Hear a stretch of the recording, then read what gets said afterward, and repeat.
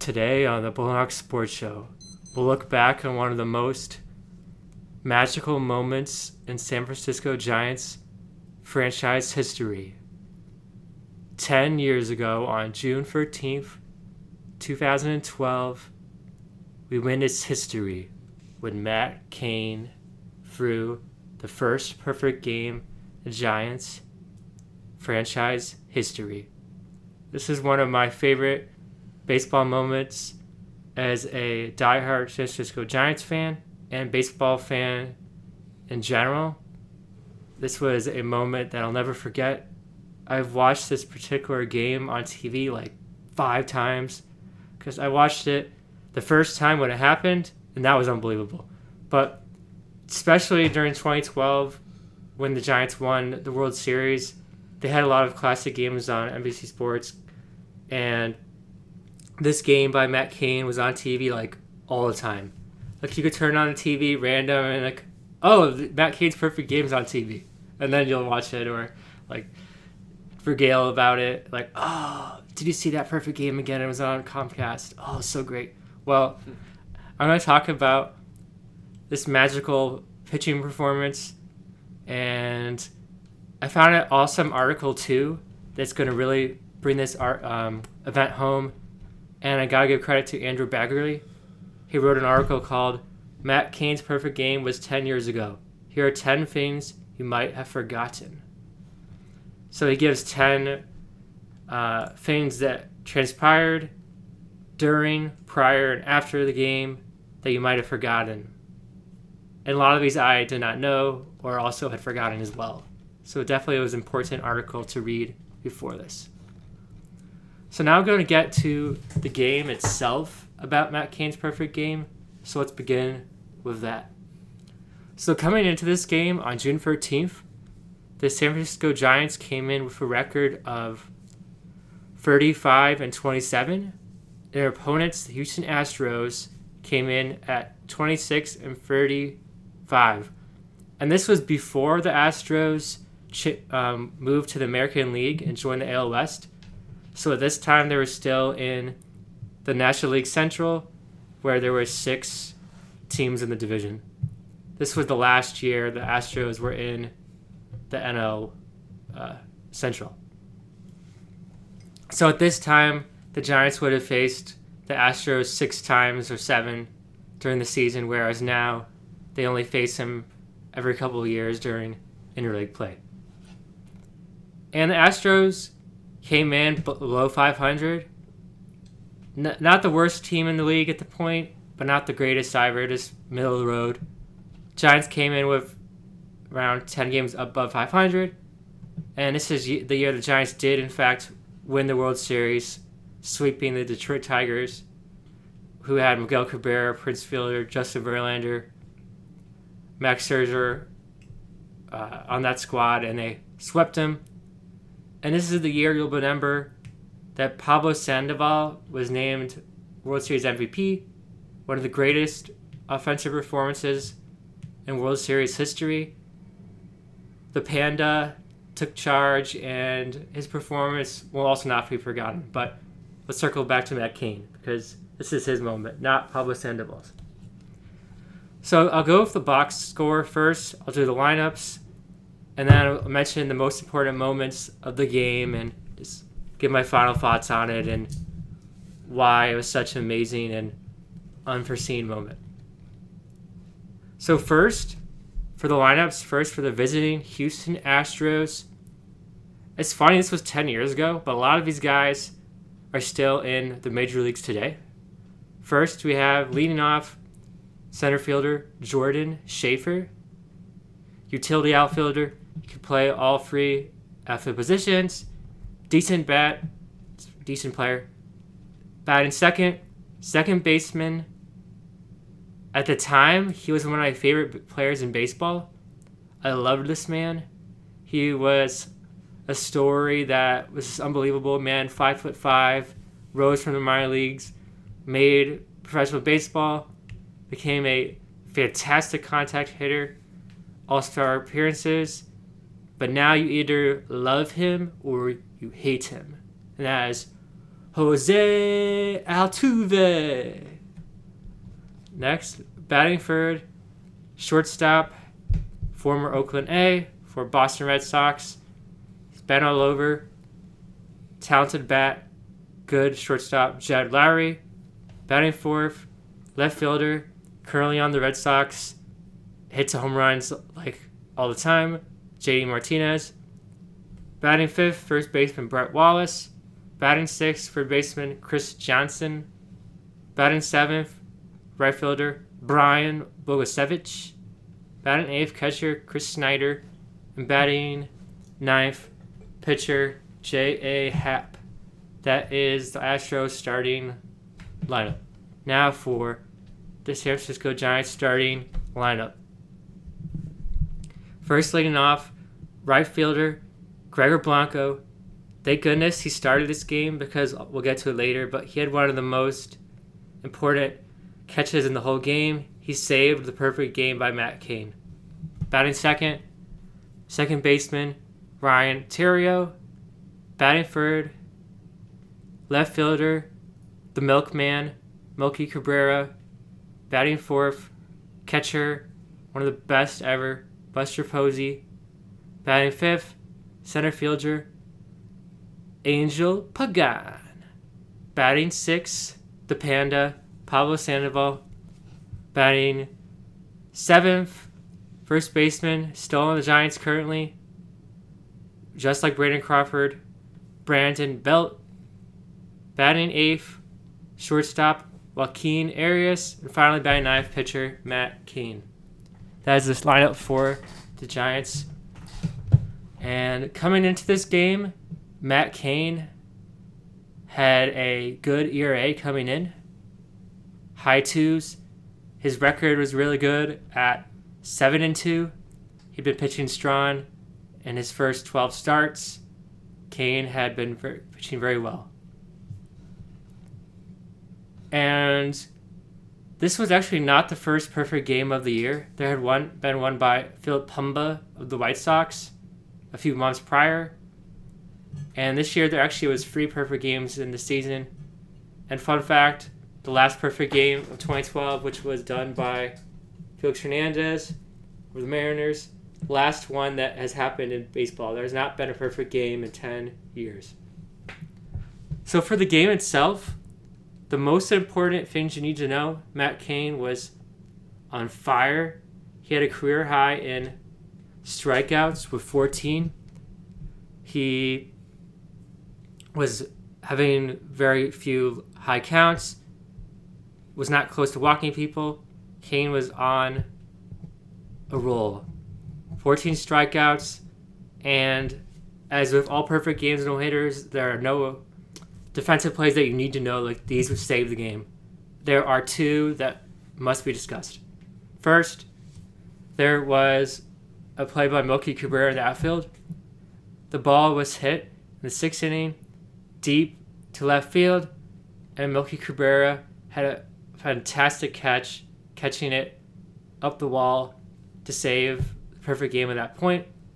And then the one that's the most famous of all was in the 7th inning when Gregor Blanco made a diving catch right center field to save the perfect game. And those are the 2 most important plays of the whole game. And it's overall was an unbelievable experience and one that Matt Cain will never forget. I'll never forget.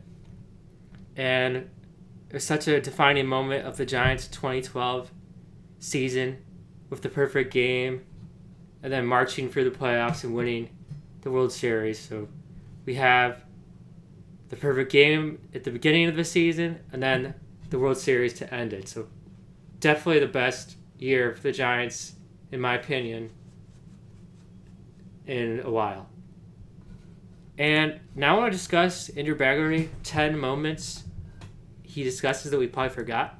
So first, Matt Cain did not have a typical pregame routine.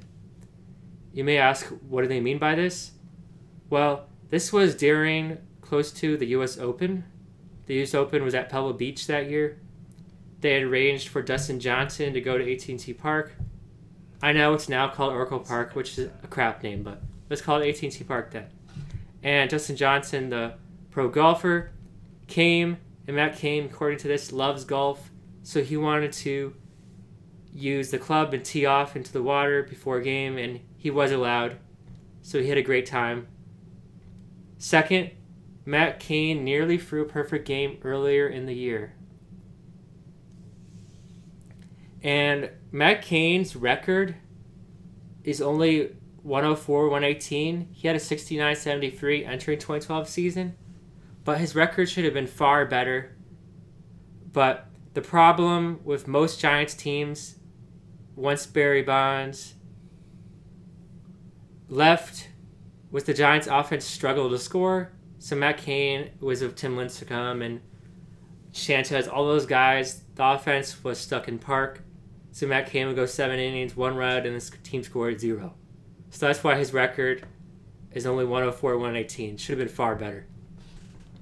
But in 2012, he was fantastic. His ERA was great.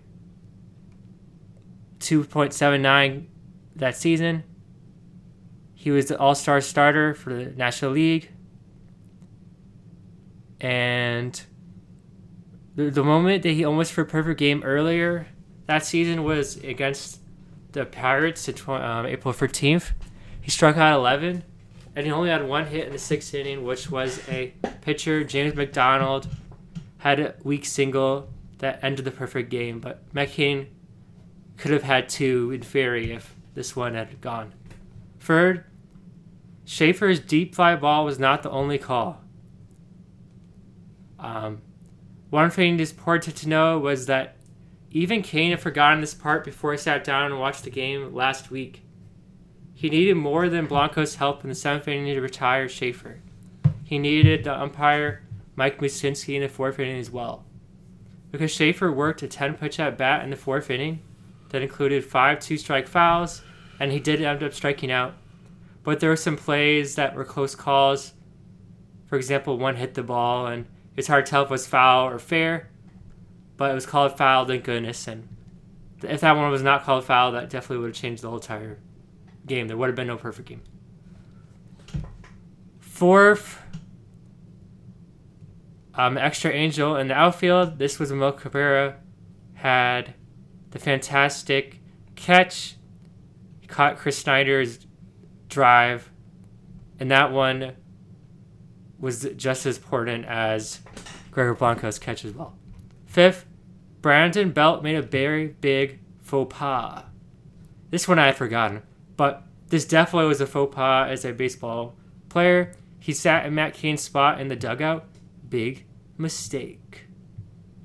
And Brandon Belt, quote, said, "Kainer just stopped and stared at me," said Belt, recalling the moment his eyes grew wide with panic. "Yeah, I guess everything was okay until I sat in his seat." This was a prime violation of baseball superstition. Yep, that is. Pitchers of no-hitters sit at one end dugout with no one near them. And it's true. All perfect game or no-hitters, pitchers always sit alone. So Brandon Belt had to leave. 6, the plate umpire had to be perfect too, which is true. As perfect umpire, you needed to make sure there were no walks. You had to call the strikeouts. You had to call the right calls, which the umpire did. 7, Bruce Bochy had a hitter reliever warming up. There was a reliever who was in a cage hidden away. No one could see them. And Bochy, quote, said, "I'll be honest, we had someone ready. You couldn't see him, but he was ready." It was right fielder or hitter Shane Lowe. And according to Bruce Bochy, if Matt Cain allowed a hit, Lowe would have entered immediately because the game was 10-0 at that point. 8, Cain's 14 strikeouts matched Sandy Koufax. Cain had never struck out more than 12 in a game, but he had special stuff that day and special command, and he threw first pitch strikes to 19 of 27 batters. 9, Bruce Bochy made all the right moves. For defensive purposes, he took Pablo Sandoval out, put Brandon Crawford at shortstop, and moved Joaquin Arias to third. And even before that, he substituted Emilio Burris to second for Ryan Theriot. These moves were fantastic because later, JD Martinez hit a slow roller that Arias charged and threw accurately on the run, a play Sandoval might not have made, which, as a fan of Sandoval, probably would have said, yeah, he's too big. He probably would not have made it. And then later, Brant Crawford had an excellent catch with a clean transfer on a tricky hop. So those were definitely two plays that putting in better defensive players was the right call. And then the last one, number 10, Andrew Bagley states, a perfect game is still so rare. There are 3 perfect games in 2012. Matt Cain, Coach Hernandez, and Philip Humba, but there's not been one since. There have been many no-hitters over the past years. There have been 38 of them since Hernandez's perfecto, but no perfect games since then. Only 23 perfect games in Major League history. And this was just a fantastic moment for me. I'll never forget it. And Matt Cain, though he doesn't in the spotlight of the media anymore, he's not involved in baseball besides with his wife and kids and golf and just retired, relaxing at home, unlike some major leaguers who become analysts or coaches. But this is one that is 10 out of 10. Gem of performance by the horse, Matt Cain. So that concludes this fun discussion of 10 years ago, Matt Cain's perfect game. I wanted to look back on history of this magical night and just go over it, just like I did maybe a year ago for Tim Lincecum. I want to talk about Matt Cain, so thank you for listening to this.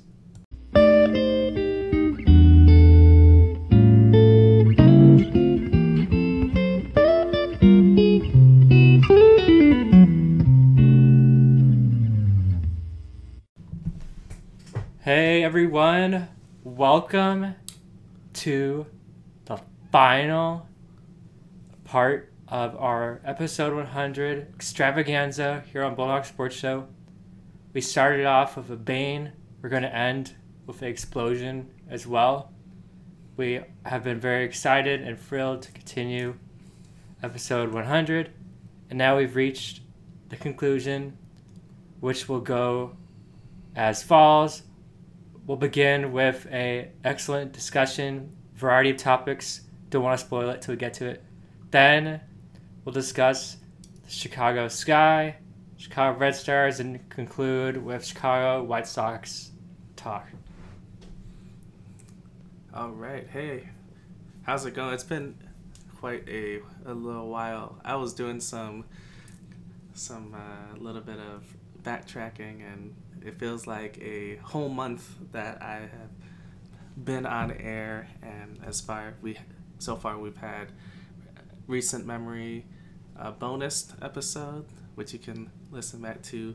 CJ Hawk did solo, and that was he did some recaps on the Red Stars. Yeah, that was the Red Stars and Fire. Yeah, that was like at the end of May. That's the last correct segment we've done on Bulldog Sports Show. Yeah, very true. And so it really has. So yeah, I'm still DJ Benny the Bull. We're currently live on Twitch, and to see, our extended fam, friends, still tuning in here. I know we went over the time that we wanted to begin, but yes, we are live. And yeah, it's to put a bow on 100. This is our biggest one yet, and so just wanted to thank everyone for supporting this program. I know this is there's been a long journey to get to this far, and a lot of people are clamoring to see what we will do, in the future. So to get to this point is really cool. Yeah, it's been a very long and fulfilling journey since we began the Bulldog Sports Show back in December 2019. That's correct. Had many guests of many different sports and mental health and music backgrounds. We have changed up our segments loads of times. We've had segments from the past that feel like years ago that we used to do, like the news ones we would do. It's like 5 important topics. We used to do that, and like many different things. But now I like where the Belong Sports Show is, so that's positive. We evolve, and so Adapted, evolved. yeah, it's always very fun to go over all the teams that we do. We do focus on Chicago sports, as you know, and emphasize sports all around the world. Sports that I played, some that don't get the limelight, if you will. So some of them actually do come up as, top listens. So you never know. And there are some like hot sports that the listeners really like. So for example, with the Blackhawks. Yep.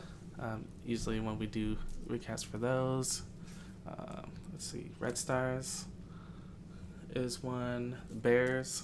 Yeah, Bears is always pretty big. And then our not Matt Forte, the Bulls. That's number 1. That's what we started on, and we of course will continue with that. Now it's in the postseason, and we will eventually talk in this episode about the NBA Finals, since that is currently ongoing. We'll definitely have your recaps, gonna give our thoughts from game 1 through 5. That'll definitely probably 1 through 3. That'll probably be 101 yeah. or 102, one of those. Yeah. Not this one, because that would be too much. Yeah. It'll be good to do a half. It is a good idea to do from 101 to 102. So, yeah, we have that. But we will be discussing. Let's take them through. We're gonna be discussing further in this episode, bringing back a legend spotlight. This time on 2 NBA legends. First, Sam Cassell. He is a Rockets, Timberwolves legend. And second, former Bull and multiple-time Sixth Man of the Year, Jamal Crawford, who recently retired.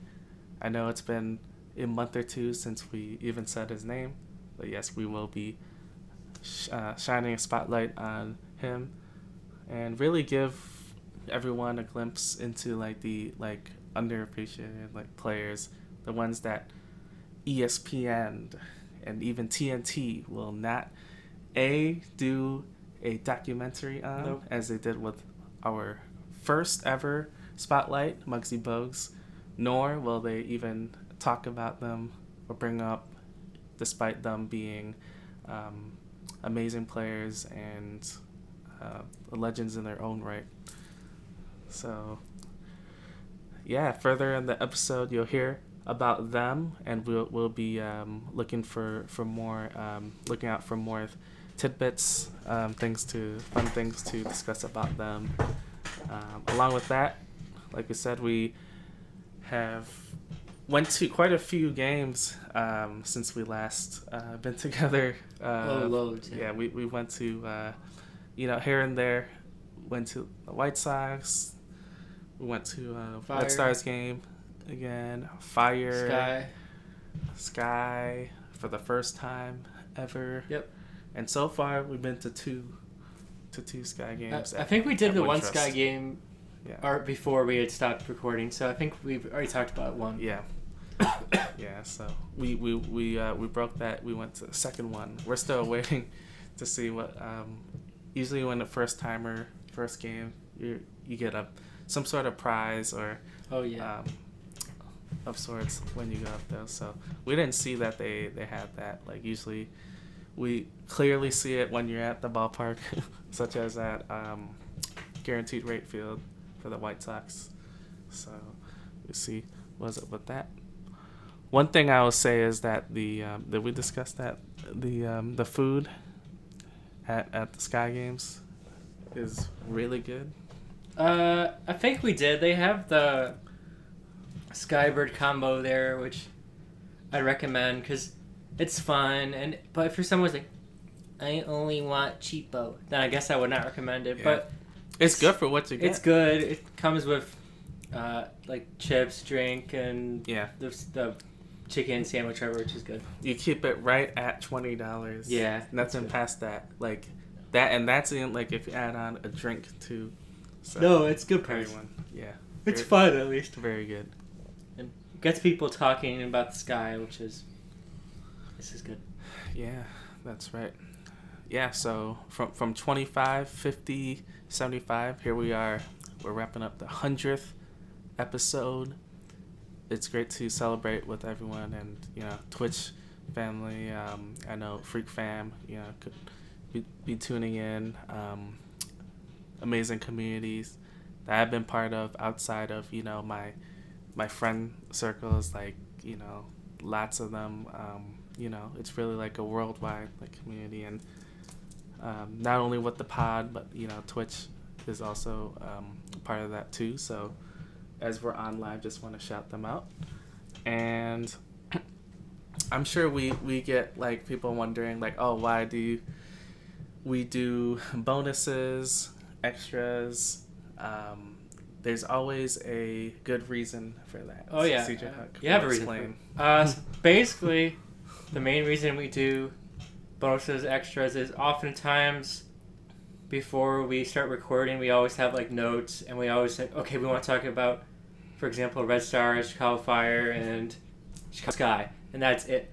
Well, there's a lot of stuff that goes on during the week that we didn't get to cover in our weekly episode, or there's stuff that comes up, for example, we did one that's not released yet, but it was on Matt Cain's Perfect Game, and it's 10-year anniversary, and I wanted to cover that, but it wouldn't make sense to include it in a regular episode per se, so it could be in a bonus one, or talking about the Premier League, some big moments. I like putting them in bonuses.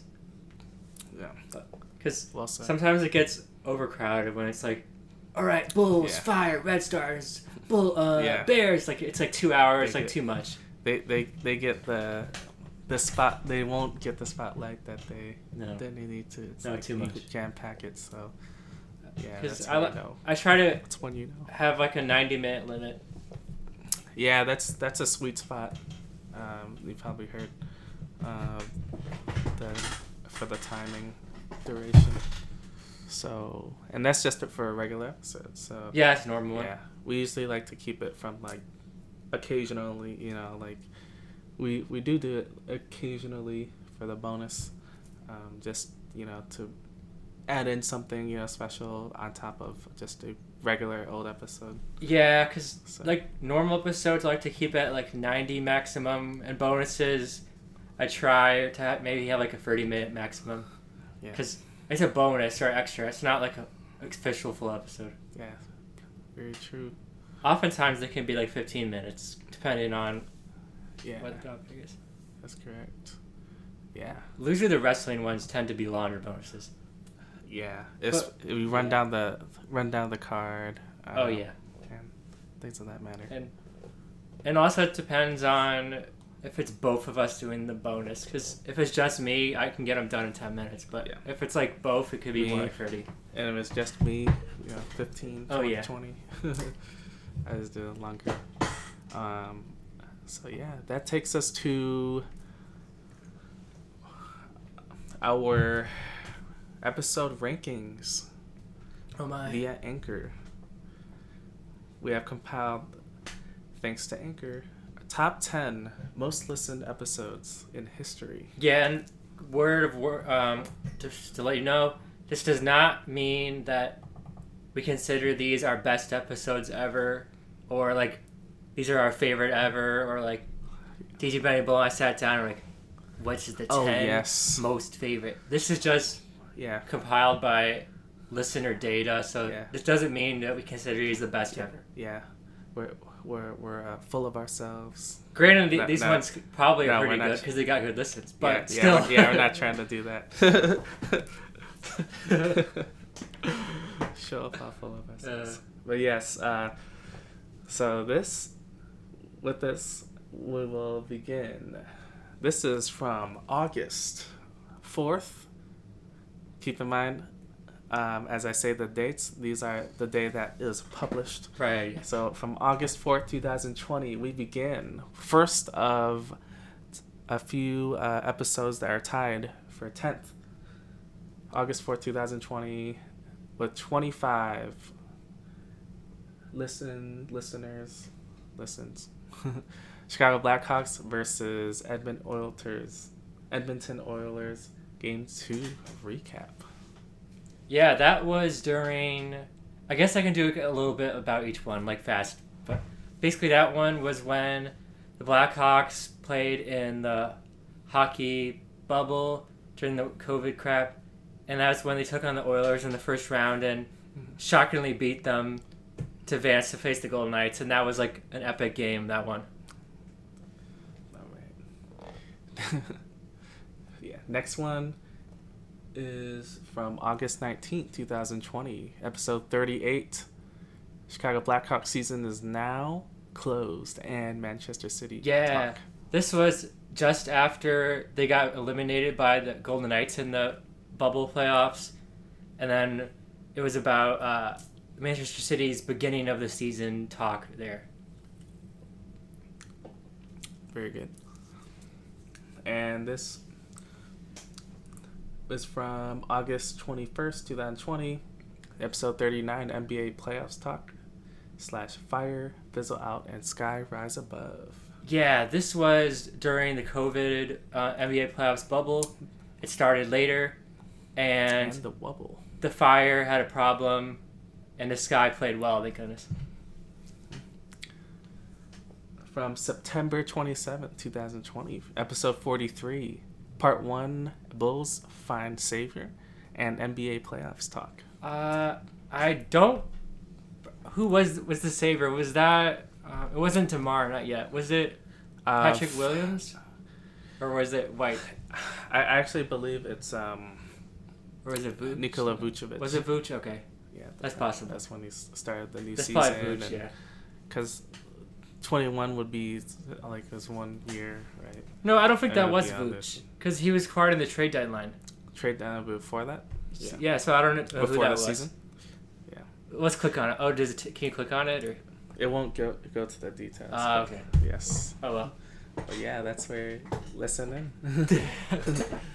Our next one, this tie is from October 9th, 2020. Episode 44, we say goodbye to Crow and NBA Finals. Games 1 through 4. Recaps. Yep. So this was when Corey Crawford said his goodbyes. He left Chicago Blackhawks, and that was our recap. First ones of Heat versus Lakers bubble playoffs finals. Mm-hmm. Next one is August 25th, 2021.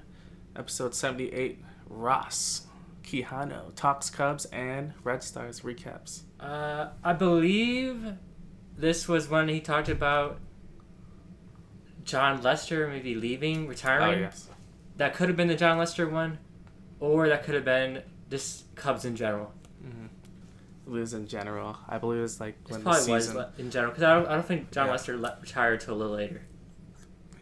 It was the off season, right? So yeah, definitely, going into the next. Next is from September 24th, 2021, episode 81, NBA players rankings and Bears talk. I don't remember that one. Yeah, that one could have been off of the. Was that off one of those lists? At least from the top 100 list. Probably those lists, yeah. Yeah, it was like post summer. Next one is, will be number 9. Most listened from the Eve, December 23rd, 2021. Episode 88, NBA Christmas Week Preview and Bears Talk. Yep, this one's pretty self-explanatory. Talked about the NBA games for the 2021 season Christmas time, and then talked about the Bears it was about halfway towards the end of the season, just a little bit like how they looked, which Very true. crap. Yes. At least we had the NBA to look forward to. Yeah, right. It was the Bulls' first appearance. Oh yeah. That week, I believe they had the day after, but it was they're able to get on ESPN for that. Within that time. Next is from March 25th, 2020, episode 11, MLB Talk with Jack O'Hara and lacrosse star via CUC. Leslie Betancourt joins. And this one starts off number 8. Yeah, that was when I believe our first time Jack O'Hara came on the podcast. And then we had Leslie, our good friend. We talked about her superstar career as a lacrosse player. Mm-hmm. That was one of our favorite ones, and the funny one was that got a ton of listens early on, and that's been one of like the highest ones forever. Yeah. For a while it was. Now it's not. But props to both. For a while it was though. Her and Jack. Yeah. Next is December 4th, 2020. We discuss Rachel Daly's and Zarek Valentine's interview from Zoom on the Cooligans podcast. The funny thing about that one is that that's the one where we listened to the podcast and I talked about it, and I thought I did a good job on it. But there was one where we actually met them on Zoom, and that one got like really low listens. So like actually meeting them was like, that's not that cool. But like talking about them, that's cool. Discussion. I guess, I don't know. Yeah. It's like, it's whatever you put out. It's like, whatever you give them within. It's like, they don't want to hear too much. Is like, all right, there's not much to, if they listen to themselves of, them, hear the players themselves, they'll like it. Yeah. So, and then the next, tied for 8th. Yeah. Tied for 8th, January 7th, 2021, episode 55, Bears playoffs preview versus Saints, and Manchester City is on fire in recent matches. Yeah, so that was when the Bears squeaked into the playoffs at 8-8 to face the New Orleans Saints in the first round and predictably lost. And that was when the Manchester City was in fuego to begin the year. They were on fire. Yeah. They're still going. They're still on fire. Number 7, first, from April 1st, 2020, episode 12. Here we are in the order. Eric Clymer and Lauren Hyatt Wilson interviews. Yeah, that was one of Eric's like second or third appearances on the show. And that was Lauren's first appearance and last as of today. But that was like one of the best ones we've had. Yes, indeed. I know. I remember we had that error like in the middle with audio, but it was like going like really smooth, and it was a fun one with the legend, as we call it. Next, for number 7, from September 5th, 2020, the 2020 Chicago Bears official roster. I remember this one. I did it on my couch in the living room on my iPad by myself, and it got like tons and tons of listens for some reason. But I don't know, it did though. They know the hard work. I was like, okay. On that hot Labor Day. But I think it was Ross. Someone was like, you need to do roster reveals. So I was like, sure. Oh, so yeah. I've been trying to do Bears roster reveals. Yeah. I guess I could. They work. I'll do the next 2022 Bears roster. For sure. Next, from June 24th, 2021, episode 73, DJ Benny and CJ invade SeatGeek Stadium to see their first Chicago Red Stars match together. Yep, I'll never forget that one. That's when we saw... Almost a year ago. Yeah, almost. That's the one we saw. With Red Stars, Spirit. That was the first ever, for me, Red Stars game. DJ Benny has been like 600 games, but that was my first one, and that was a great experience. Yeah, the days with my boy Nico. Number 70. Oh, okay.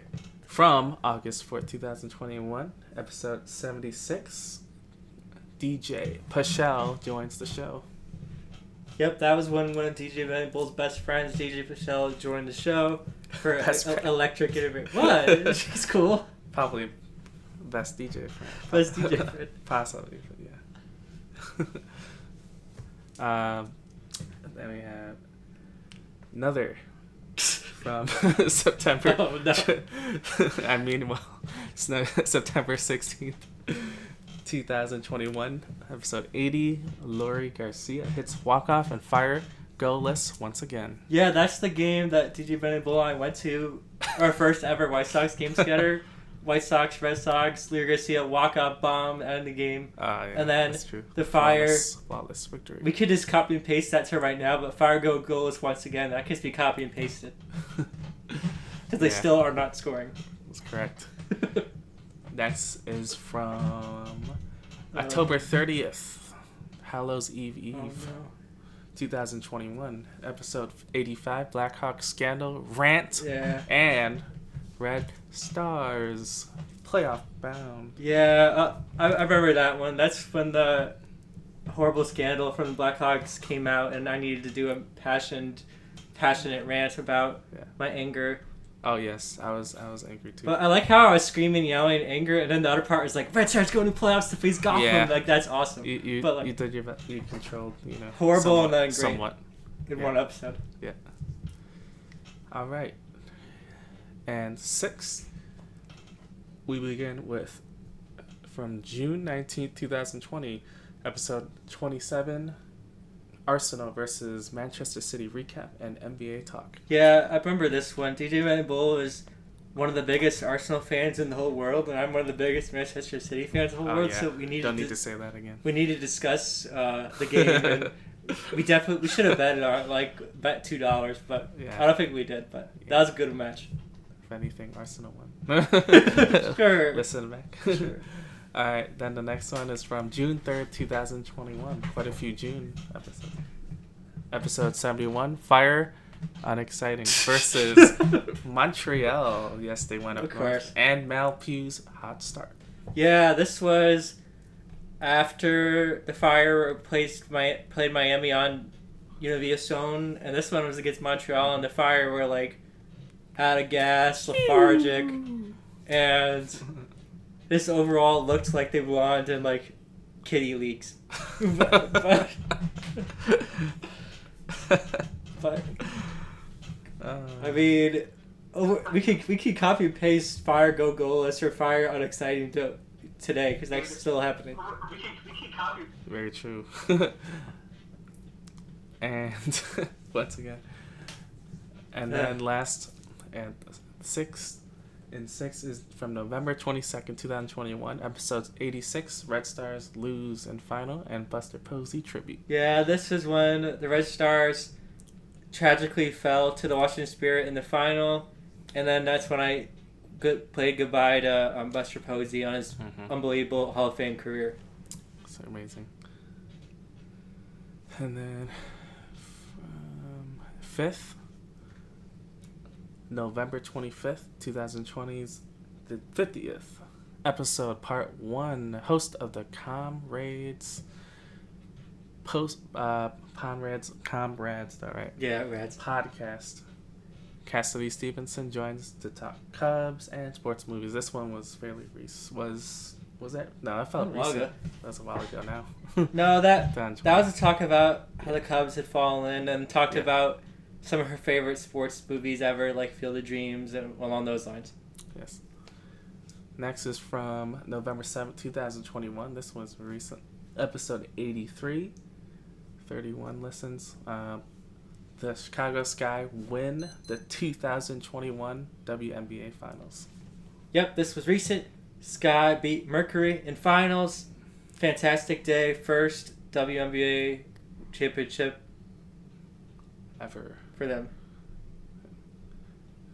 In 4th, from June 26, 2020, episode 29, NWSL Challenge Cup preview, part 2, and the longest tennis match in history recap. Yeah, this was when the NWSL became the first league to start again during COVID, I want to preface that because a lot of people are like, it was probably NBA. No. NFL. NFL or hockey. No, it was WWSL, first league to start. And then the second part of that is one of the greatest tennis matches, longest ever of all time. John Isner versus Nicolas Mahut in the first round of the French Open. One of the longest ever. Funny name. One of the greatest ever. If you have 20 hours to spend, I would consider you watch it. And then next in fourth is from July 14th, 2021, episode 75.2. Beloy Snappers David Martinez interview. Yeah, this is my good friend Dave Martinez, who now is playing on the AAA team for the Miami Marlins. This was our interview he did with us when he was on Beloit Snappers, single A of the Marlins, and that was a great interview, and definitely, if you ask me, one of my favorites. It was very good. Well spoken. Because it was awesome to talk to a real professional baseball player and in his own locker room, a legit player. And it's like he's just starting to. It's he's just beginning his career. Kind of just. It'd be awesome to have pros, right? Interview when he gets to the big leagues. That'd be awesome. Someone reach the big leagues. Yeah, doesn't get better than that. And then, in first from November 11th, Veterans Day 2020, episode 49.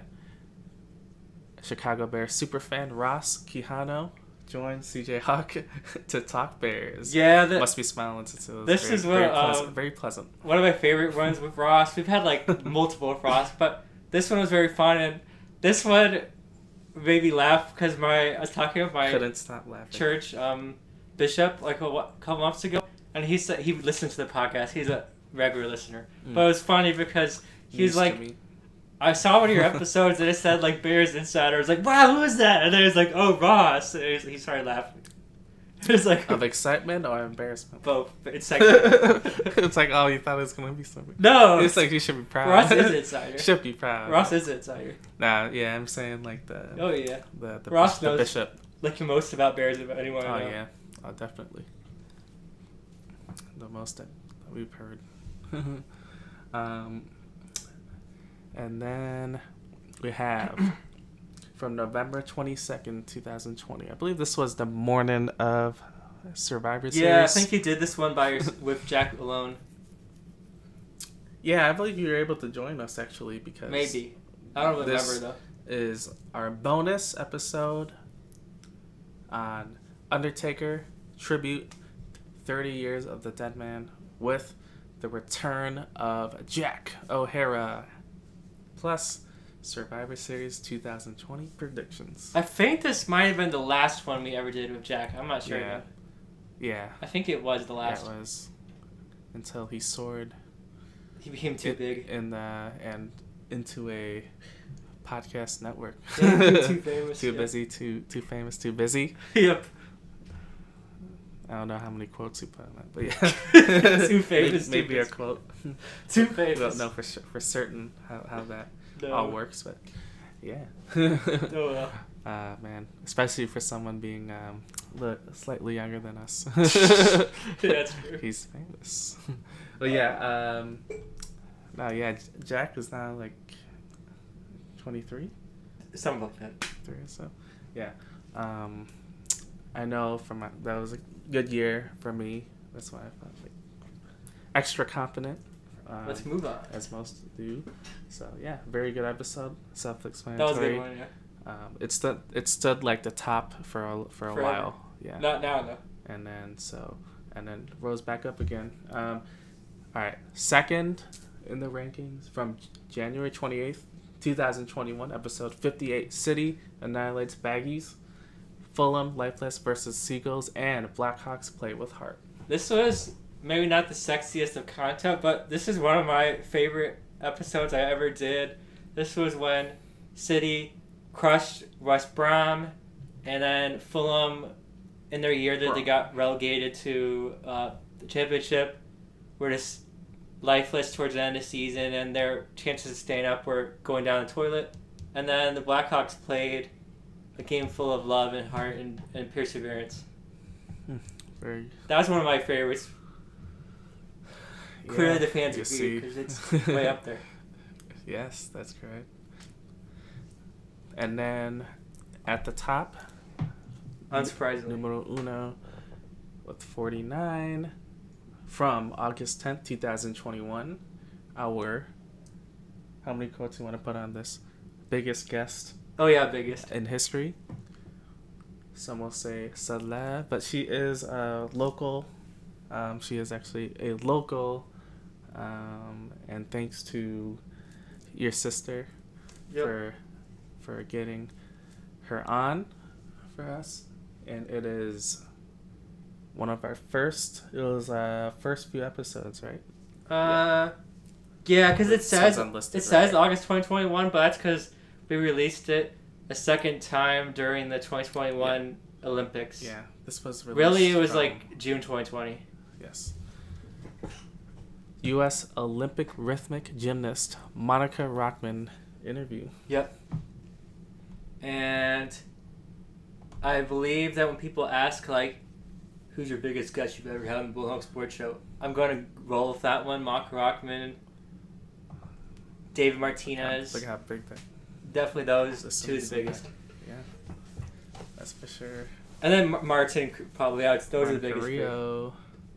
Because Martin, I want to give a shout out. He's getting more and more people become aware of his excellence of wrestling with unicorns, and he's going places. Yeah, that's right. There's a lot of. It's got noticed from New Japan and All Elite Wrestling as well. So, doesn't get bigger than that, especially he's going places in independent wrestling. Especially if you're today years old, those whether you're a newer or startup like major company like All Elite, or you've been around since New Japan since like 1970s, 1972. That's really big. Like all that gap right there, and with the different styles, is like, wow, that's really huge for them. And so, yeah, there you are. That is your top 10 episodes. Really, there's more than that, but as we listed, there are multiple ones in between. Still haven't changed. Yeah. But things constantly could change, each week. So here we are. And all right, and then so this is the part where we once again say thank you to all the listeners, supporters. Can keep this, our confidence cannot be, at the level as it is without them. So without you. So thank you to each and every person who has listened and continue to listen to the Bull and Hawk Sports Show. And yeah, it's real shout out to you. Anything else to that? No, just thank you for being part of the Bull and Hawk Sports Show since our independent arrival in December 2018. We greatly appreciate your comments, constructive criticism. I know as a podcaster, it's like, I never do anything wrong. Well, I love the constructive criticism. It's greatly appreciated, especially from people who listen on the regular. Yeah. I take more love and belief from that than people who listen to 1 minute of it and they're like, it's diarrhea. I'd rather people listen to all the time give me constructive criticism. Yes. So yeah. We'll more shout outs to come throughout this episode and celebrate this extravaganza. Brief rundown on how we got to 100. How we distribute 100. We've done 3 interviews, and they're with we call them mutual friends, but from CJ Hawk's side, we've had Cassidy return, We talked baseball and also more like what she does. And then we had, for the first time ever, our friend Max. We focused on wrestling, and then we had Martin for the second time, and we talked more wrestling, told some more stories, and don't be worried because you'll have some guests coming from my end. Yeah, don't freak out. Yeah, it wasn't my thing to cap it off at 4. It was gonna be more than that, possibly 5 parts for this, because we want to bring from each side, from each of us, someone. So we will have an episode 101 and likely 102 if it's too jam-packed. We'll have my friend DJ Dominator. She streams on Twitch. I am a mod, one of a few mods for her. She usually does late night. Actually, she's gonna be on like a few hours. So if she's on by the time, I will actually make sure to raid into her. Just small background. She's originally from Chicago, now in San Diego, and she plays house and quite a few open format DJ. Really good. If you want to call her a beginner DJ, I would say she's probably done it for at least 2 years now. So there's her, and then another friend who turned DJ throughout this time in the beginning of 2020. My other friend Tara /DJ Noisy, yeah, she's known as DJ Noisy, also on Twitch. She's a huge fan of all kinds of sports, just like we are. Coming from Toronto, Canada. Really amazing person. Getting to become friends like virtually through the Freak Fam community. And yeah, what else can I say? Look forward to have her on eventually. And then also my friend Don Glenberg. He is expert in wrestling and also has a amateur wrestling background. Really good guy. And then my close friend Juan, he is also a jack of many trades in sports. So he's a big fan of basketball, NFL, wrestling. He used to live really close by in neighboring town. And yeah, right now he lives in the city. We would be our one of our few that have joined us in studio. So hope to have him in. And then one of my another close friend, Jack O'Hara. But this time, on the flip side, I met virtually. I have yet to do IRL, but she has taught me and reinvigorated my love of dance through what many would call footwork, otherwise shuffling. She's taught me through Zoom, and we've become friends through that. My friend Anna, otherwise known as Banana, she is a former synchronized swimmer, and she is all the way from Colorado. So I look forward to have her on as well, another solid person. And then I also list off a few others for like later on future. I know our friend Neil O'Donnell has been on for a long time. as well as Eric Clymer, who is CJ Hawk's one of CJ Hawk's best friends, you call him. But he was all the way in the northeast, right? No, California. Oh, in Cali? Oh, yeah. He was part of the whole deal with SoCal? Or, I mean, yeah, with the catch, or... Nope. From childhood, right? Childhood. Yes. Childhood friend. So, yeah. So, those are some origin stories right there. Very short.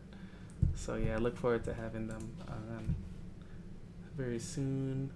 So, let's continue with all that. We have for you Sky. Back to our sports talk. Alright, so the Sky, they face the Indiana Fever in our return to the Wintrust Arena. This was our second matchup that we've been to. And what else to say? We are the champions. And so this was the ring and banner ceremony for the Sky's 2021 WNBA championship victory. And so the players that are currently on were able to get their rings, and also all of us at once get to see the banner that was to be hung up in the, you call it the stands? Yeah. All the way at the top. The placing of it, we gotta say, is poor. Our thought, I hope they move it eventually, but it kind of, you cannot see it unless you get to the end, one of the ends of where the basket is. So, if anything, you know, when they do it like how they do at the UC, you know, have it on the side, on the lengthy side, on those walls will be nice. But it's solid. We were able to get, actually when we walked out, let's show everyone that. And those of you who listen will see on our, when we post. So we're able to get, this for Twitch, this banner is a smaller version. So it has everyone's name on it from the roster on top of Coach James Wade. So there you go. We got a miniature version as we're coming up. And yeah, so that was a good game. We're we would say struggling throughout the game to make some buckets, but yeah, it was really cool to see. Well, during the banner ceremony, the fact that the commissioner came out. What's her last name? The Engelbert. Yeah, it's like Engelbert. Yeah, Commissioner Engelbert was out to introduce, and we're able to see. We're on the side of where the players come out at, so we're able to see like Ezra Stevens and Candace Parker. Candace Parker bring out like her daughter to like celebrate like the moment. You know, so it's almost like a whole year ago that this like occurred, but all of that, you know, energy and like from the rally in the city came all the way to this moment. And like later on, you know, the players that are on other teams now, like Stephanie Delson and Diamond DeShields, they eventually they got theirs too on a different day. But it was really cool. Like majority of the roster stayed, and so yeah, this Candace Parker has mentioned this could be her last season, and she is not alone. Also, Diana Taurasi, Sue Bird has said the same thing. Sylvia Fowles last year, maybe. Yeah, Sylvia Fowles I want to mention as well. Sad news she got hurt, and might not play again this year. So, in fact, she could be done forever. Yeah. If it's that severe, if not, then I would predict all right, I gotta finish it on my own. I'm gonna I have to come back and actually do it. So it kind of reminded me of he wasn't injured, but it's just because things were canceled and everything. It's like Vince Carter decided to not play for the bubble or everything. So it reminds me of that. No, this was a good game. Candace Parker, 16 points, 6 rebounds, 7 assists, triple-double status, getting there. Asher Stevens, great appearance as well, 15 points. And the Sky held on from a late fever surge to win 95-90. Great performances as well by Corey Vandersloot, Kayla Copper, Allie Quigley, and Dana Evans as well, double figures. And I want to mention, right when we close, credit to Mitchell of the Fever, 25 points, excellent game. She was very good. And Emily Engstetter, first career double-double, 11 points, 13 rebounds. And the most important defining moment in the game was Asher Stevens had a basket in the lane at the third quarter buzzer to give the Sky a 70-65 lead. And this was a huge momentum turner, if you believe in momentum. The Sky were only up by 3, 68-65, but with that buzzer beater, they took a 5-point lead entering the fourth quarter, and that was a big momentum switch. And Corey Vandersloot, what can I say? She's always clutch with free throws, three-pointers, dunks, just not dunks, but layups. But she's always clutch, and I can't think of anyone else I would want making the big game shots besides Candace Parker on the Sky. Yes. Ellie Quigley, she does have good moments too, especially for threes. Dana Evans, solid here too. If you mentioned 10 points, I did. Yeah. Right here, always clapped really high because she's newer player for us, and yeah, I'm a big fan. I feel like she's the type that is really explosive. Was able to really shoot. Fun to watch. Yes, that's what we mean. And so the Sky close out in their championship banner night, 95-90. Close game. There's some, could say that they're tired, coming from the game, a few days before, but a solid performance as the Shy Sky would. So it was amazing to be there. It was a good day in Chicago. All right, now we're going to do rapid fire ones. So the next match, May 28th, Saturday, Sky took on at home Winchester Arena. The Aces, who a lot of people are predicting to make the final this year, led by Jackie Young, Kelsey Plum, Angel Wilson, three-headed monster Big Three. And they sadly beat the Sky late, 83-76. Wilson, of course, led the way with 22 points. But for the Sky, Courtney Vandersloot with 12. And the Sky lost close. But there's no shame to lose to the Aces, who are one of the best teams in the league. Very true. No reason to cry or pout. The next one is from... This actually got ESPN 2, by the way. It was cool. This was Tuesday, May 31st. At home, Winchester Arena, Sky took on Phoenix Mercury in a revenge game for the Mercury. After they went home in the finals, they're hoping to beat the Sky. But no. Sky won 73-70. Courtney Vandersloot led the way, 18. Tina Charles, 25. But sadly for Mercury, they lost due to their horrible fourth quarter. For 11 points, it's not going to win you any game, a half-ass quarter that bad. And the Sky played very well and took the victory. An important game.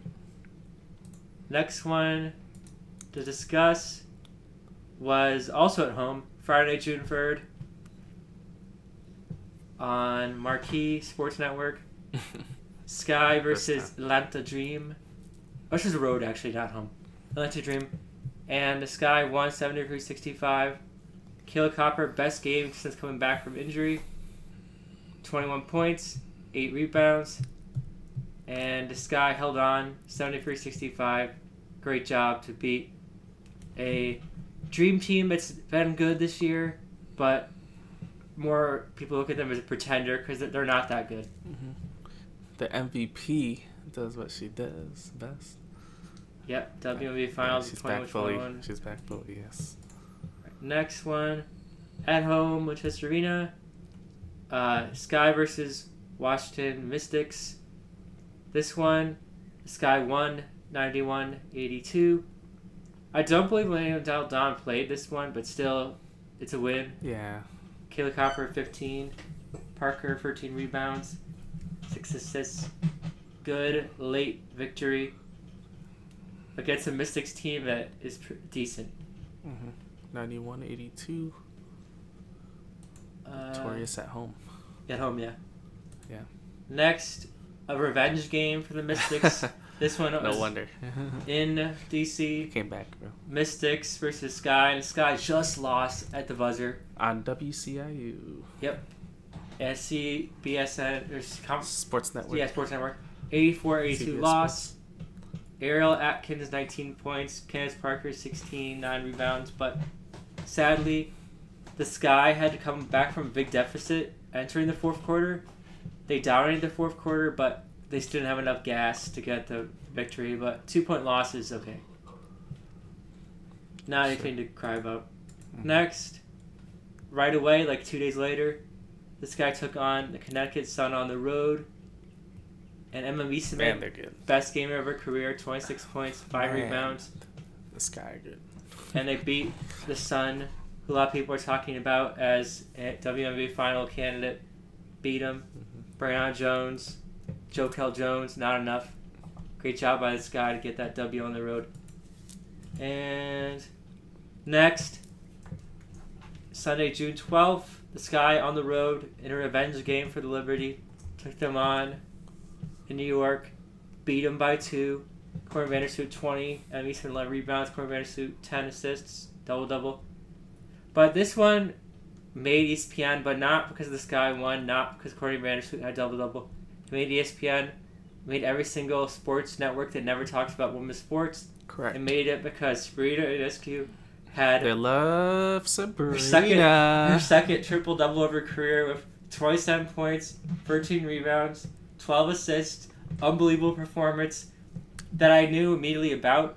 A, I'm a big fan of her, but B, I'm in a WNBA fantasy league, and my opponent for that last week had Sabrina on his team, and she scored 55 points, to get that point. So, and that was Sunday. So he believed, I think, that he beat me. He's like, I beat him because Sabrina got me the W.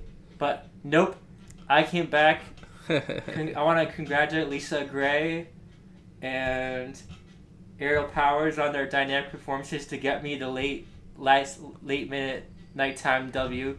So I beat my opponent, even though Sabrina had triple double. Oh. So I was happy.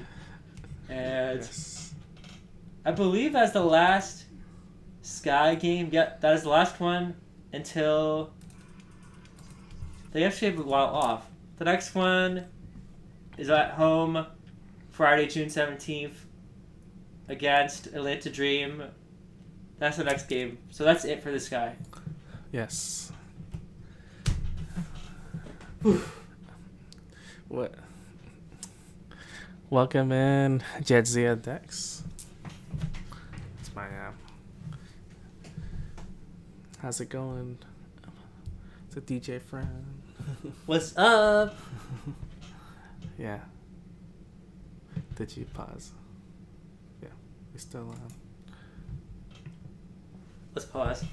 Alright, we're going to take a break. We're going to come back with talk about the Chicago Red Stars and White Sox and possibly a legend spotlight, and then we'll end.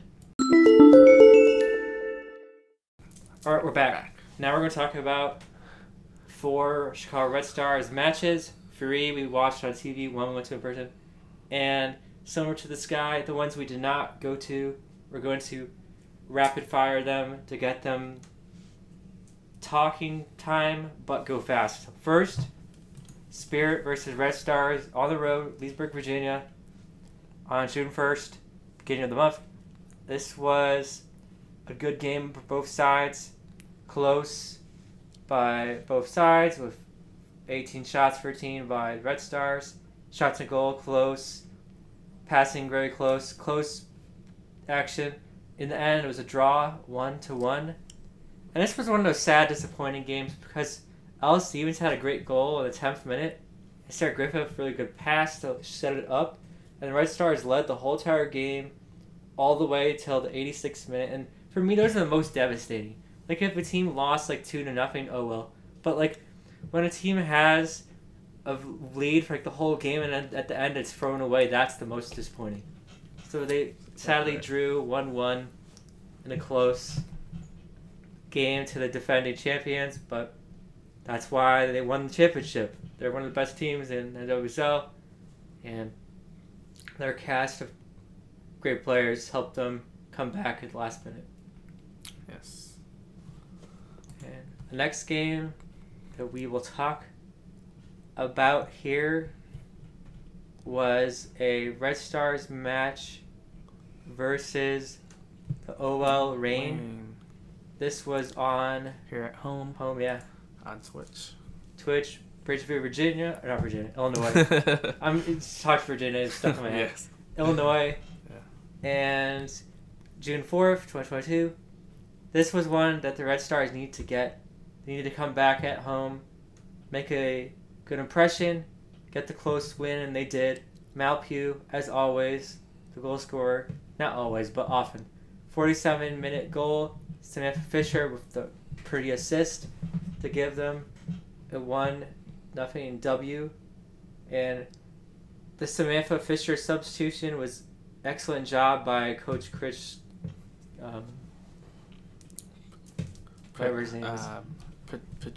Yeah, Patricio or something. Yeah. He had a good substitutions, and they worked. The Ellis Stevens substitution worked, and they all did a good job. Held on, beat Ola Reign, beat Megan Rapinoe, and got the W. So good job by the Red Stars. And the next one is the one we went to. The one we were present at. We're live on Twitch as we are right now. Of course, at home, and this was a nail-biting, gonna be an even matchup, and so in this game, we're able to. We didn't see her play yet. It was nice to not, have the spotlight. Always they like to, focus on her, even though whether they have a good or a bad night. Trinity Rodman didn't, but we have to say that one point later in the game, I believe it was taunting or talking with the ref, got a yellow card. Yeah, she did come in off the bench. So that was come off that bench eventually, yeah, but for a short period. And so, yeah, for this one, we went to. There was 4 of us.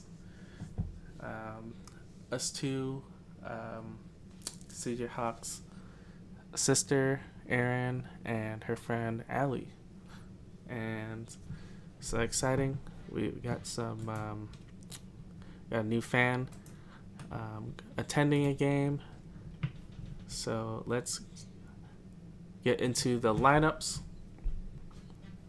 So I can do this Spirit if you want. Yeah, visiting. All right, first for the visiting Washington Spirit, in goal, Aubrey Kingsbury, formerly known as Aubrey Bledsoe. One of the best goalies in the league, in my opinion. Come at me if you don't agree. Next, defenders, Anna Helfrey, Sam Staub, Emily, always good sonnet. Karina Rodriguez, Julia Rodder, midfielders Taylor, Almir, Morgan, Goff, Bailey Beist, Madison Ewell, and finally, attacker, almost one of the best in all that WSL, number 33 from BYU, Ashley Hatch. Yeah. Didn't mention the alma maters until you got No to her. All right. And then notable subs. Tina Alexander, Nicole Barnhart. Oh yeah, Barnhart. I apologize. She's down. Yeah. Cameron Bigelsky, Amber Brooks, Audrey Harding, Devin Kia, Trinity Rodman, Ashley Sanchez, and finally Marissa Shiva. I was kind of confused. Why did Ashley Sanchez and Trinity Rodman not start? Because they're both like superstars, so I'm kind of confused why they didn't start. Yeah, it's like kind of like the. Were they out of gas? Change it up. Like why? Change up the lineups and also like it's out of gas. Yeah. But luckily they came in because I would have been angry. I paid money and I didn't get to see Ashley Sanchez or Trinity Rodman. I've been like, excuse me. Sanchez not in that Hatch, right? Hatch started. Yeah, Hatch started, but I like Ashley Sanchez. I would have been angry if she didn't play. She did. Yeah. Ding. Excuse me. All right. And then here's the starting 11 for your Chicago Red Stars. At goal, number 1, Alyssa Nair. Defenders, number 23, Tatum Milazzo. Number 28, Kayla Sharples. Number 20, Zoe Morse. Onto midfielders. Number 24, Danny Colaprico. Number 10, Vanessa DiBernardo. And then our forwards and attacker. Number 11, Sarah Lubert. Welcome her back. Number 5, Rachel Hill. Number 8, Ella Stevens. Number 9, Mallory Pugh. And welcome her back. Number 7, Yuki Nagasato. And those are your starters. It's good to see some back at the Geek again. I affectionately call it Toyota Park still, so it's nice to be back. They haven't changed that logo, right? As they had like a red logo now. That's funny. So, still the blue stadium. No, there are some close chances. Like for example, Mallory Pugh had an explosive charge into the attacking third, but sadly it was blocked by Kingsbury. And then Sarah Lubert had a good kick, but sadly Kingsbury was on it. But the best chance, correct, according to the article, is that, and what I could probably agree with being there, was Mallory Pugh had a free kick. She whipped it into the box, but split the near post and sadly mistimed with Rachel Hill and ended up bouncing away. And that was really the last chance, last gasp before half that the Red Stars had. And then they didn't win, but I'll always take a draw if they come sometimes. Yes. I'll get annoyed if it's like the Fire who get a draw every game. I honestly like draws once in a while. I want wins, but I'll take draws once in a while. That's fine. Yes. Yeah. Good matchup, and credit to Alyssa Nair. Yeah. Nair Nation bringing it. Staying excellent out there. And yeah, and I think definitely this is probably a precursor to a playoff matchup. I could definitely see Red Star Spear in the playoffs again. And that's correct. This is definitely one that I would not be shocked if ESPN or Twitch or they'll try to convert it into a new rivalry. Like Spirit, Red Stars, the next rivalry. Yeah. I could see that for sure. Is this removable? Yeah. Okay. Yeah, I went to show. Yeah, it could be a nice rivalry. I could see that for sure. And just a quick note, ESPNW spotlighted, or is it their main? It was W. Yeah, they spotlighted. It was, yeah. If you guys don't know, yeah. Represent. They spotlight Trinity, and it was a really cool piece. Go check it out. And that concludes the game. Now DJ Benny Bull is going to talk about some of our great moments meeting the players and getting autographs after the games, and we had to wipe our tears away because it was so emotional. Yeah, no, I know our heart was crying. Our heart definitely was smiling, and so this was courtesy of CJ Hawk's wall. But this was started. Wall. It started, at the game. We were able to bring home it is very covered, the match day card. As you can see, all the lineups, all the lineups on Twitch, as it was on Twitch. There you go. Boom. Yes, you see that correct. Next game will be on the U. And so we're able to get Ella Stevens, players like some newer players too that we have never met or really seen. On top of that, I know I think I can read most of these. Yeah, we got up to here. We'll save that one. We got Ella Stevens. Yeah. Samantha Fisher. Sam Fisher, yeah. Zoe Morse, Jill Aguilera, Sarah Lubert. It's cool to meet her finally. Tatum Milazzo. Emily Boyd, and then finally, last one, Daisy Bain Wallace to reveal. Yeah, so just to show you the lineup right here. It's real. And fake. Yeah, we gotta say Tatum was the realest one because easily. She, along with Yuki and Emily, her especially in recent memory, loves to is the type to really go up to the fans, but also talk to them, be social and everything. So shout out to her. And yeah, this wasn't our first time meeting her. We know her, and much less her family sitting by us the one time. And then the reveal.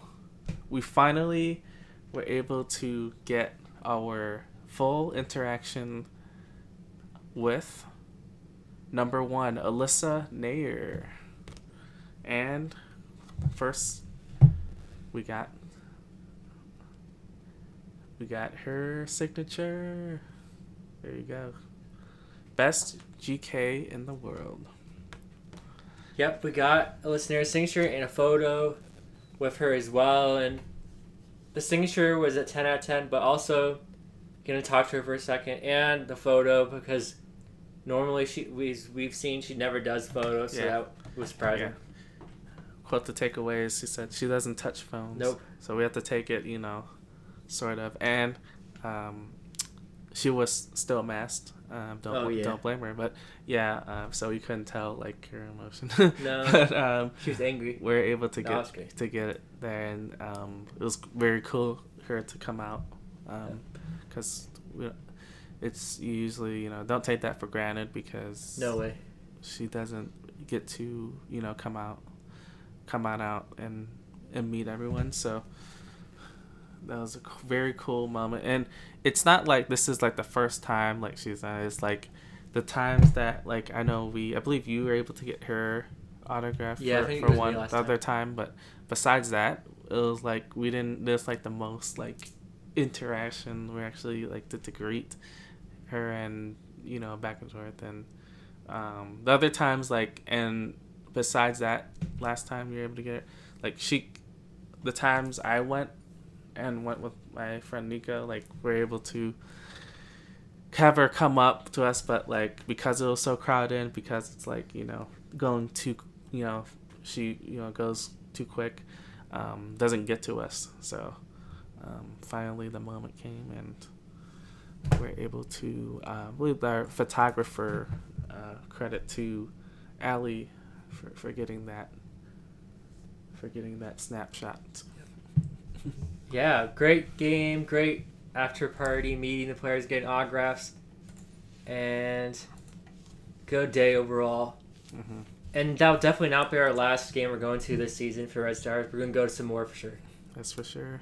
And finally, to end it, the last game that we're going to discuss for the Red Stars was from the weekend against the Orlando Pride at home at SeaGeek Stadium. This was a rematch of a few weeks ago where the Red Stars destroyed the Pride 4-2. This one was far closer, 1-0 Red Stars W. Mallory Pugh, 10th-minute goal. Bianca St. George's, the Canadian superstar, had a brilliant pass, set up Pugh. And this was a good goal, too. We missed it. We only saw the second half of the game, but it was a good goal. It was a left-footed shot past the goalkeeper for the Pride. Went in, top of the net. Great goal by Mal Pugh to give them the 1-0 lead, 1-0 W. And this is less exciting. This is sad. But I want to give my thoughts, prayers, love, and wish her the best. Kayla Sharples got hurt in this match. She fouled with another player, fell, and it looked very bad. She couldn't walk. She had to be carried out from the other players. So wish her the best and hope she can come back soon. Correct. Yeah. Because she's an integral part of the team, and that was horrible. Yeah, she's horrible to witness. I watched the highlight of it. Horrible. Yeah, she's been able to come in and get more minutes, and you know the time she's gonna shine is the time she goes down with this. It is saddening. But the players on the Pride that got to play, it is almost like completely new roster. Oh, I don't recognize half these people. Yeah, silly. Yeah. They're all new. Some players that you might know: Tony Presley, Aaron McLeod. Yeah. That's the name. That's really That's it. really That's probably right it, now. to be honest. Yeah. Huge roster shuffle. Well, especially Jerry Jenkins, but yeah. That's really it, though. Yeah. Sidney Laurel somewhere in there. But yeah, so I mean their core is gone. Roster is gone because, you know, going to the Wave, going to, you know, Angel City. Angel City, yes, that's the name. Angel City. Everywhere. For some reason I forgot I said LA. Yeah, like Alex Morgan to the Wave, and then to LA or any other team. They went together. Ashlyn Harris, their goalkeeper, and their star defender, Ellie Krieger, as well. Yeah, but so in the end, the Red Stars swept the Pride this year, winning both games 4-2, 1-0. So great job, Red Stars, sweeping bottom feeder like the Pride. That's what you gotta do. You gotta beat the last place teams to make it to the playoffs. The next game for the Red Stars, June 18th, 2022, on the road, Children's Mercy Park versus Kansas City Current. This one is going to be a good one. Red Stars need to take care of business against the Current, who are an average squad. They have Samantha Mewis. Don't get me wrong, she's unbelievable. But the Red Stars need to take care of business and win this one. Yeah. They do. Even though it's a road game, still they need to win it. Correct. And that concludes our Red Stars talk here. Thanks for listening to our Red Stars talk. Next, we're going to talk about the White Sox.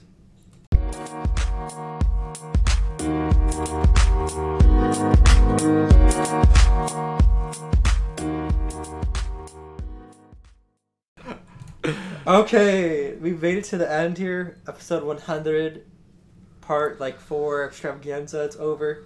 And, well, almost over.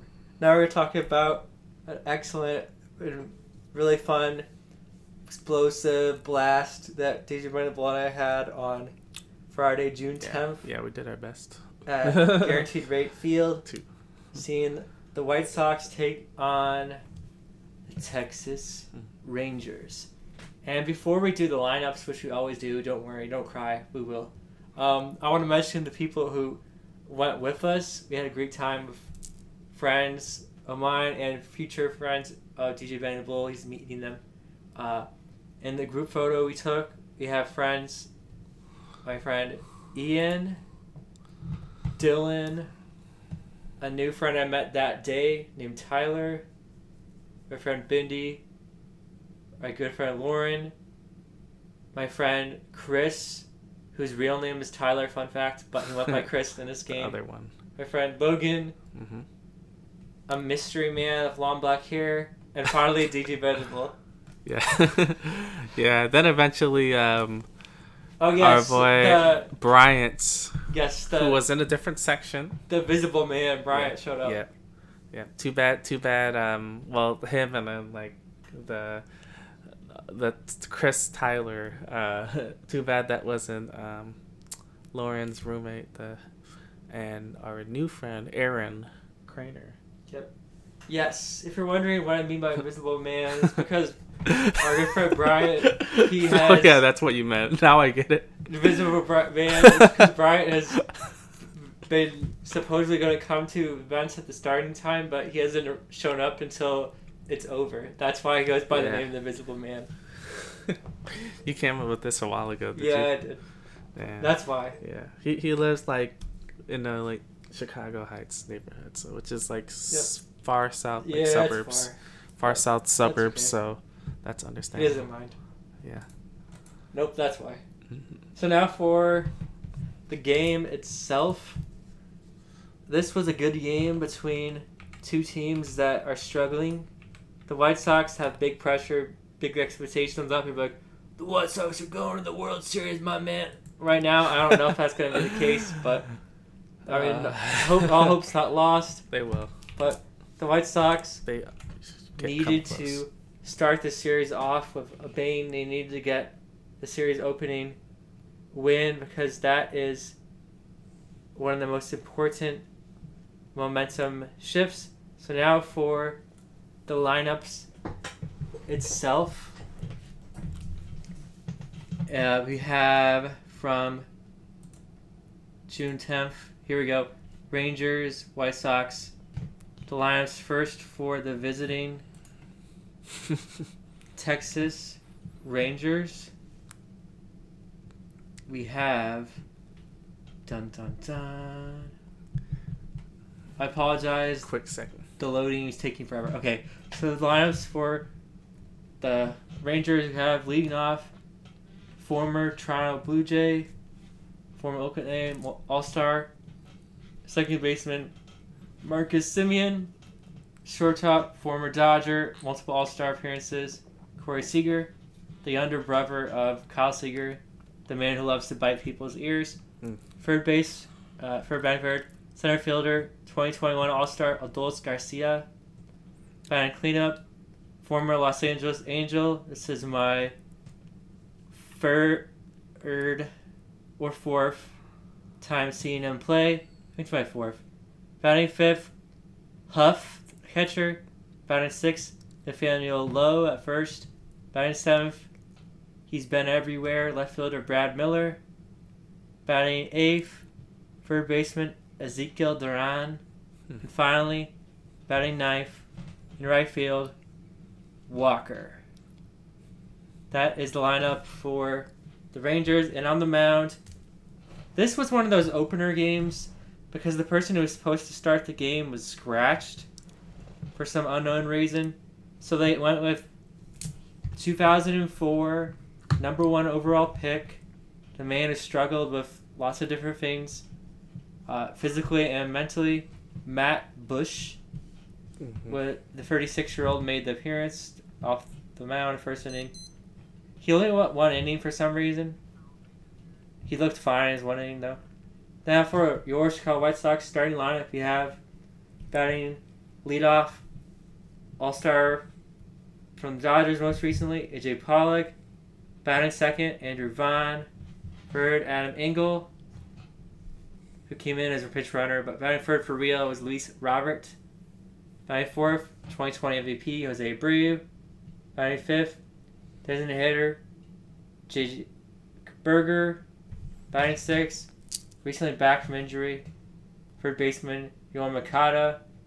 Batting eighth, catcher, Yasmani Grandal. And finally, also batting eighth, Josh Harrison. And finally batting ninth, Danny Mendick, the shortstop. So that was starting lineup for the White Sox. On the mound, in opener role, 2, Ronaldo Lopez. Only went 2 innings.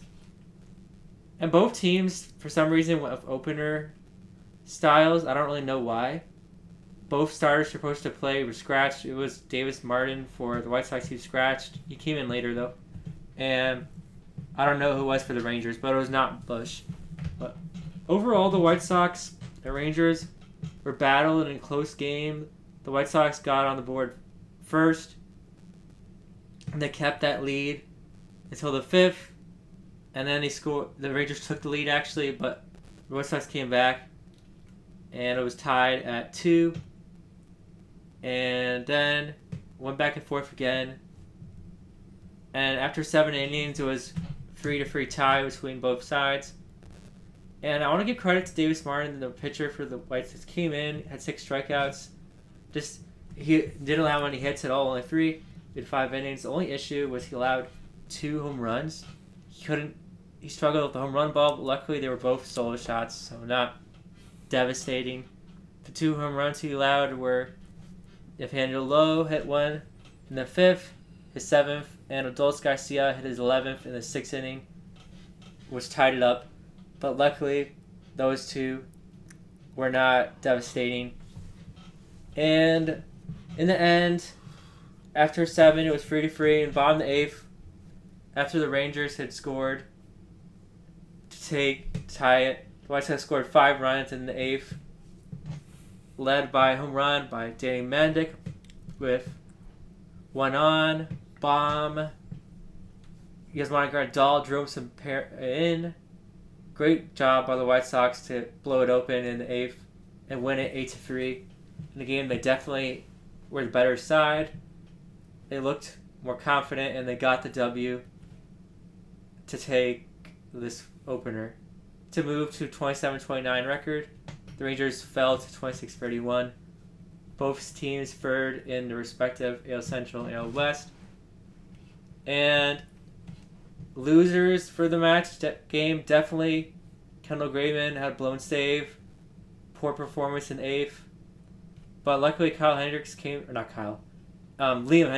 in to shut down performance in the 9th with a strikeout, continue his streak, and shut the door for the win. And I want to give also some well wishes to Liam Hendricks. He got hurt on Sunday, so he's going to be out for 15 days.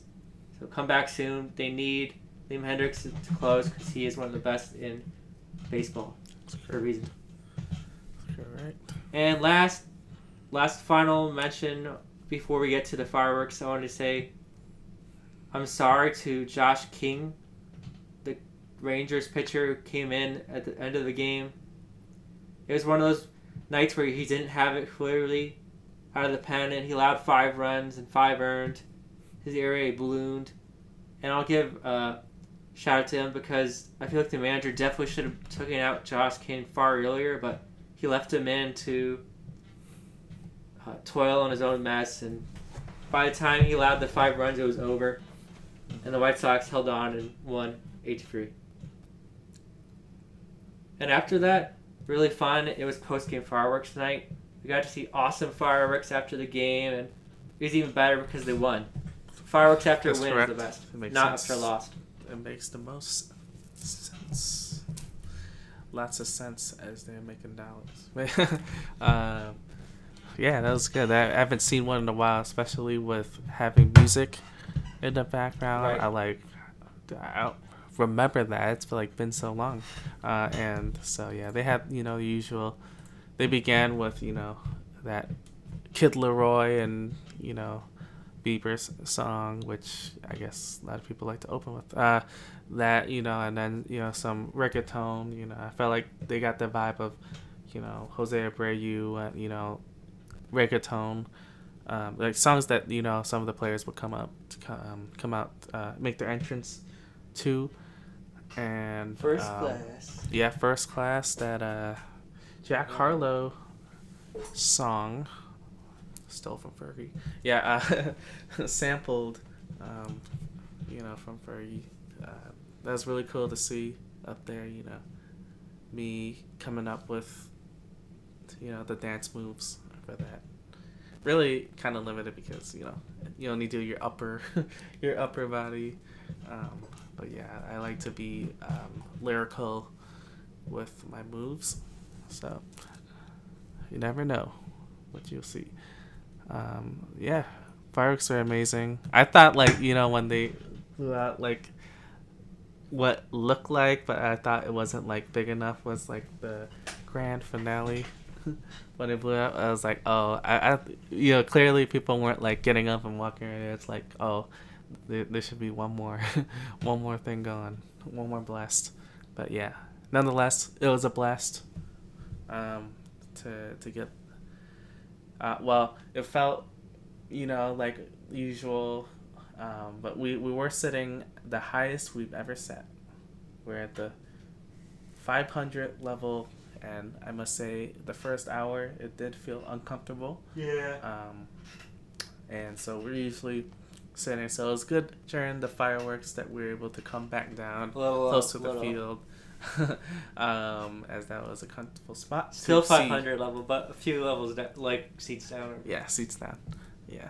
No. Better we're used to. There's definitely a reason but why it's good to see it high up there. I don't choose the 500 level to go to games. And personally, I've been able to find, DJ Band Bowl's been able to find this too. We've been able to find better seats for not a ton more and ticket price wise, lower level. So, I've been able to find first level seats for only close to $30, which is first level in White Sox games good. But I know this was a $15 ticket, so it's a cheap ticket. But correct, yeah. It wasn't bad. $15 for baseball games. Yeah. Yeah, we weren't behind this, getting it. The thing I like about it was that a lot of the games that we'd be able to sneak to the first level and prices were once you had to crane your neck because it was right near the pole or correct. Right at the side. So you have to crane your neck to look at home plate or the infield. But this one right behind home plate, just bird's the eye level. So that was a positive. Bird's eye. Yeah, bird's eye view. You see the whole. That's one positive. Field. That's a positive. Despite being up in heights. Yeah. In the heights, if you will. It was a win, and I'm not averse to going to a 500 level game again, especially if it's a team I really want to see. Just not every time. If it's Yankees something, I'm well, they're expensive, but we can see them in 500 level. Or are they? They always will be. They will be. They'll be expensive. Red Sox wasn't somehow. But yeah, that's because they weren't as good. They're not as good. No. Thank you for listening to our White Sox recap of the game we went to on June 10th against Texas Rangers. This is our second game of the year, third overall. We're definitely going to go do at least a few more this season. Probably at least 2 more, maybe 1, but probably 2. I think go to at least 2 more White Sox games this season. Maybe sometime end or next month. Yeah. We'll have to look at the upcoming schedule and see if there's a team I've not seen before or it could be fun. Go to that. That's very true. Yeah, this one was this one's a good one. Victorious. Goodbye.